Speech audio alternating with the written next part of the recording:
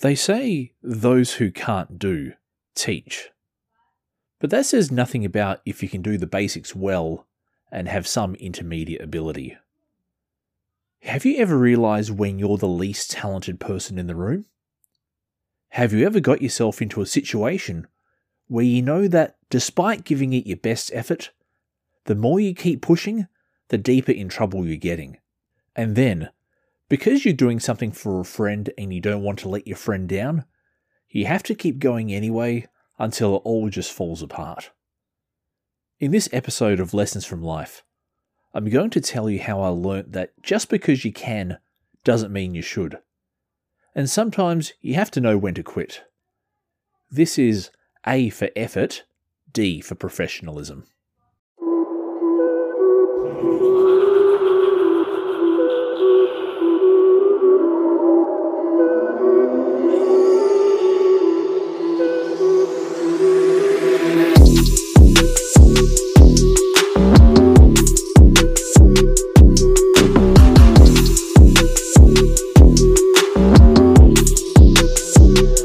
Hello, this is Damien, the tall, friendly atheist dad.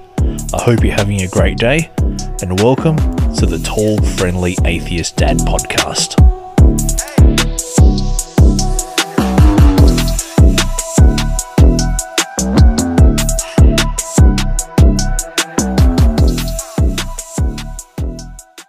Many years ago, I had two opportunities to exact revenge on two particular people.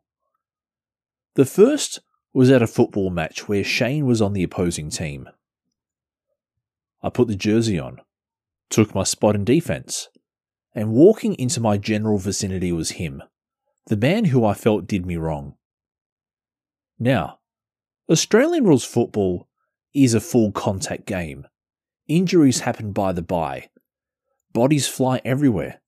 The ball bounces at random angles, forcing people to make split-second decisions which sometimes involve bodily collisions.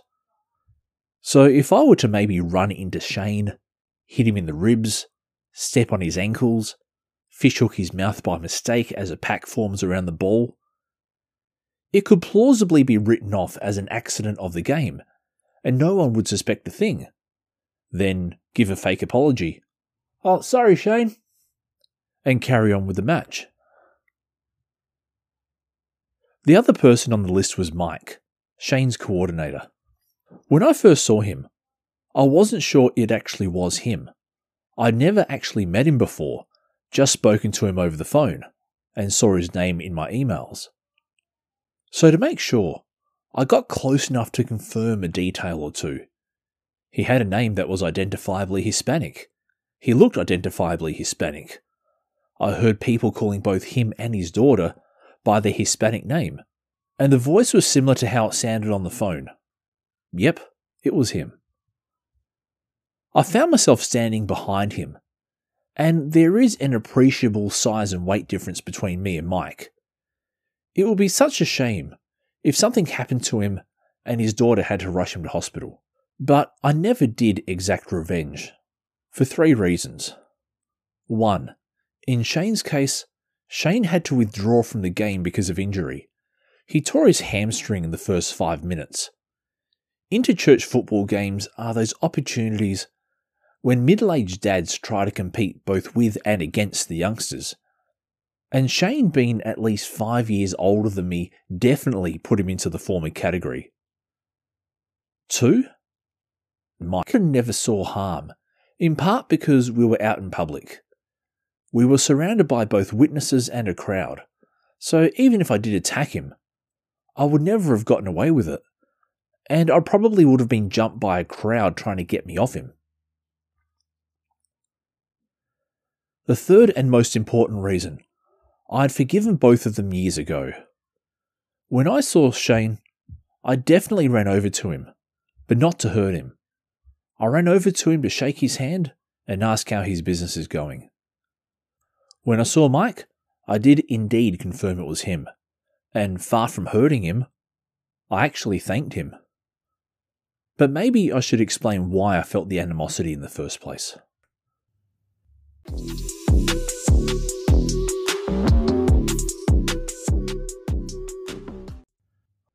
One of the things I can credit my years in being in a fundamental non-denominational church for is learning how to play music to the point that I can perform in front of crowds. I first started playing guitar in high school, where my school organised professional lessons for us and when music was a mandatory subject. After that, I didn't pick up a guitar too many times again until I dedicated myself to my fundamentalist non-denom church. At the time, their worship team consisted solely of the pastor's wife and her synthesizer keyboard that was able to play preloaded backing music, which earned it the affectionate nickname Band in a Box. The music we played was almost exclusive 4/4 time, 4-line verse, 4-line chorus, in major keys, rinse and repeat. Sure, there was the odd exception here and there, but 95% of the music was Hillsong, Vineyard, or other CCM-style worship from the mid-80s to the mid-90s. From there, both my abilities and my confidence grew. Sure, I wasn't shredding it as a lead guitarist, but I was handy. To help my progress along, in my spare time, I found a few guitar tab websites, worked out a way to play along, and things were coming along nicely. But eventually, I got to the point that I was bored. I knew the songs. I knew what style they wanted it in. And anyone who has been in a fundy church knows that on the days they introduce new songs, to brace for a wave of complaints. One day, the music team at church needed a bassist in a hurry, so I picked up a bass, and the learning cycle started all over again. Use what I already know. Play along with music at home in front of printouts from guitartabs.com or something. Become handy, and slowly climb the plateau of competency. Then from there, one day our church music team needed a drummer in a hurry. So again, I stepped in. This really took me out of my comfort zone, but again, I got to the point that I was rostered on routinely. Sure, I wasn't the best person there, but I'd also like to think that I wasn't the worst.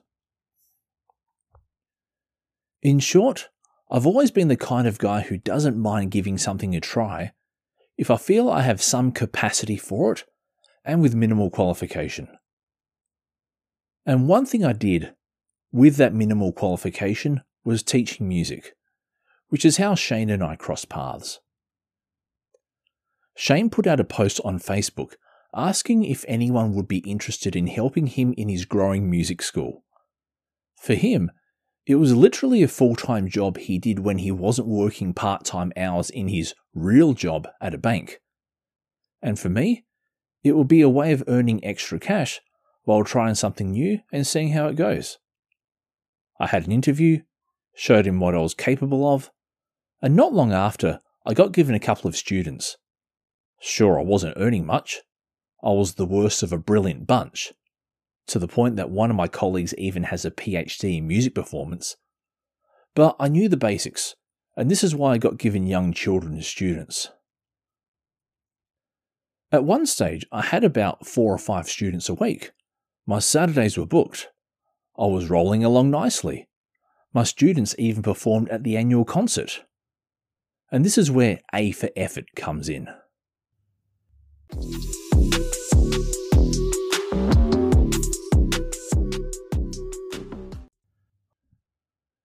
Over time, the original bunch of students I had either lost interest or lessons became a luxury in the wake of the global financial crisis.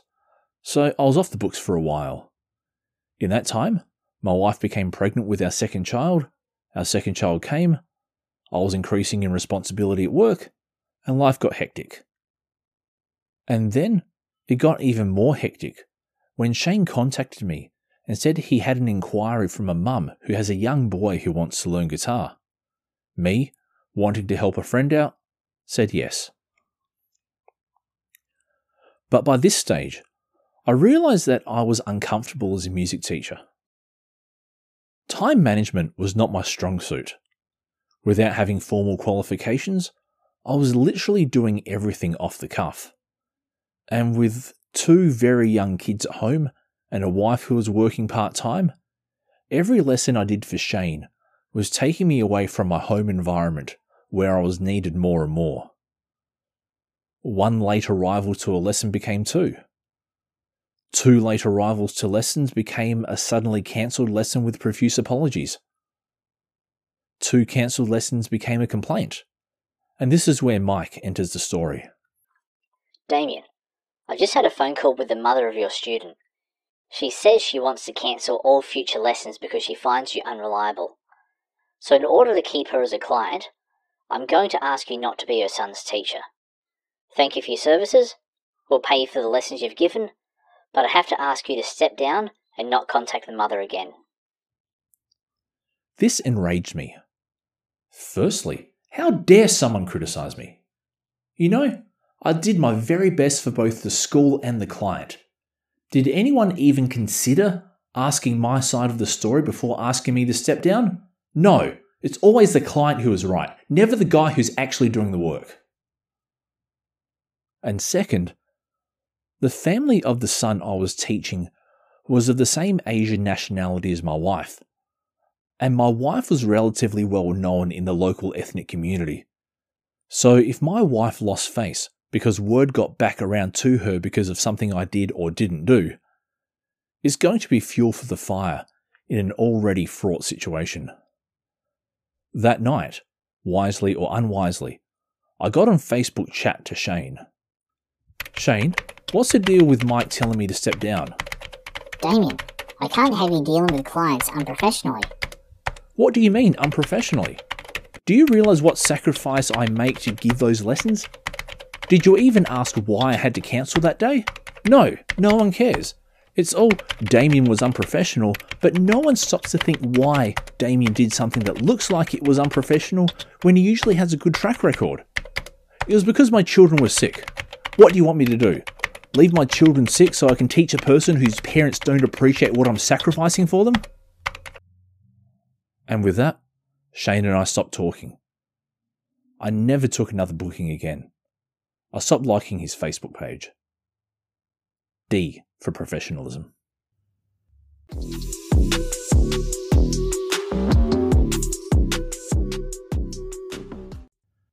Looking back, Shane did the right thing. First, he has a business to run. Yeah, I was angry that his business came before our friendship. But as much as I like him as a person, him and I weren't too close anyway. Second, when I looked at his website soon after, not only was my profile removed, but I suspect it had been taken down long ago anyway, but the talent roster he had expanded greatly. And even if my profile was still up, I was clearly the least qualified, least talented person there. So what is he going to do? Keep an unqualified person who struggles with even one student on the books? Thirdly, Mike only did what Shane needed him to. It's not like there was a conspiracy to get me. And fourth, not having to worry about this one kid or his uptight mother freed me up to take care of things at home. My Tuesdays were free again. And besides, the rate I was getting paid to drive a 1 hour round trip to teach this kid for 30 minutes wasn't worth it. Sure, I know how to play music. But just because you can doesn't make you a teacher, let alone a good one. And so the lesson for this episode is that just because you can doesn't always mean you should. And sometimes you have to know when to tap out, especially before you get to D for professionalism. If you enjoy this podcast, subscribe and rate it on whatever platform you find it on and share it on your social media. Continue the discussion on the discussion post, as well as check out more thought-provoking content over at www.tallfriendlyatheistdad.com. If you wish to be a guest, would like me as a guest on your podcast or platform, or even to be a sponsor, head over to the Twitter account for this podcast, at TFADpod. But the best way to support this podcast is to head over to the iTunes bookstore or Google Play and purchase your copy of the best religion for the task at hand, a response to creationism, and why humanism is morally superior to the Bible. You'll be engaged by it.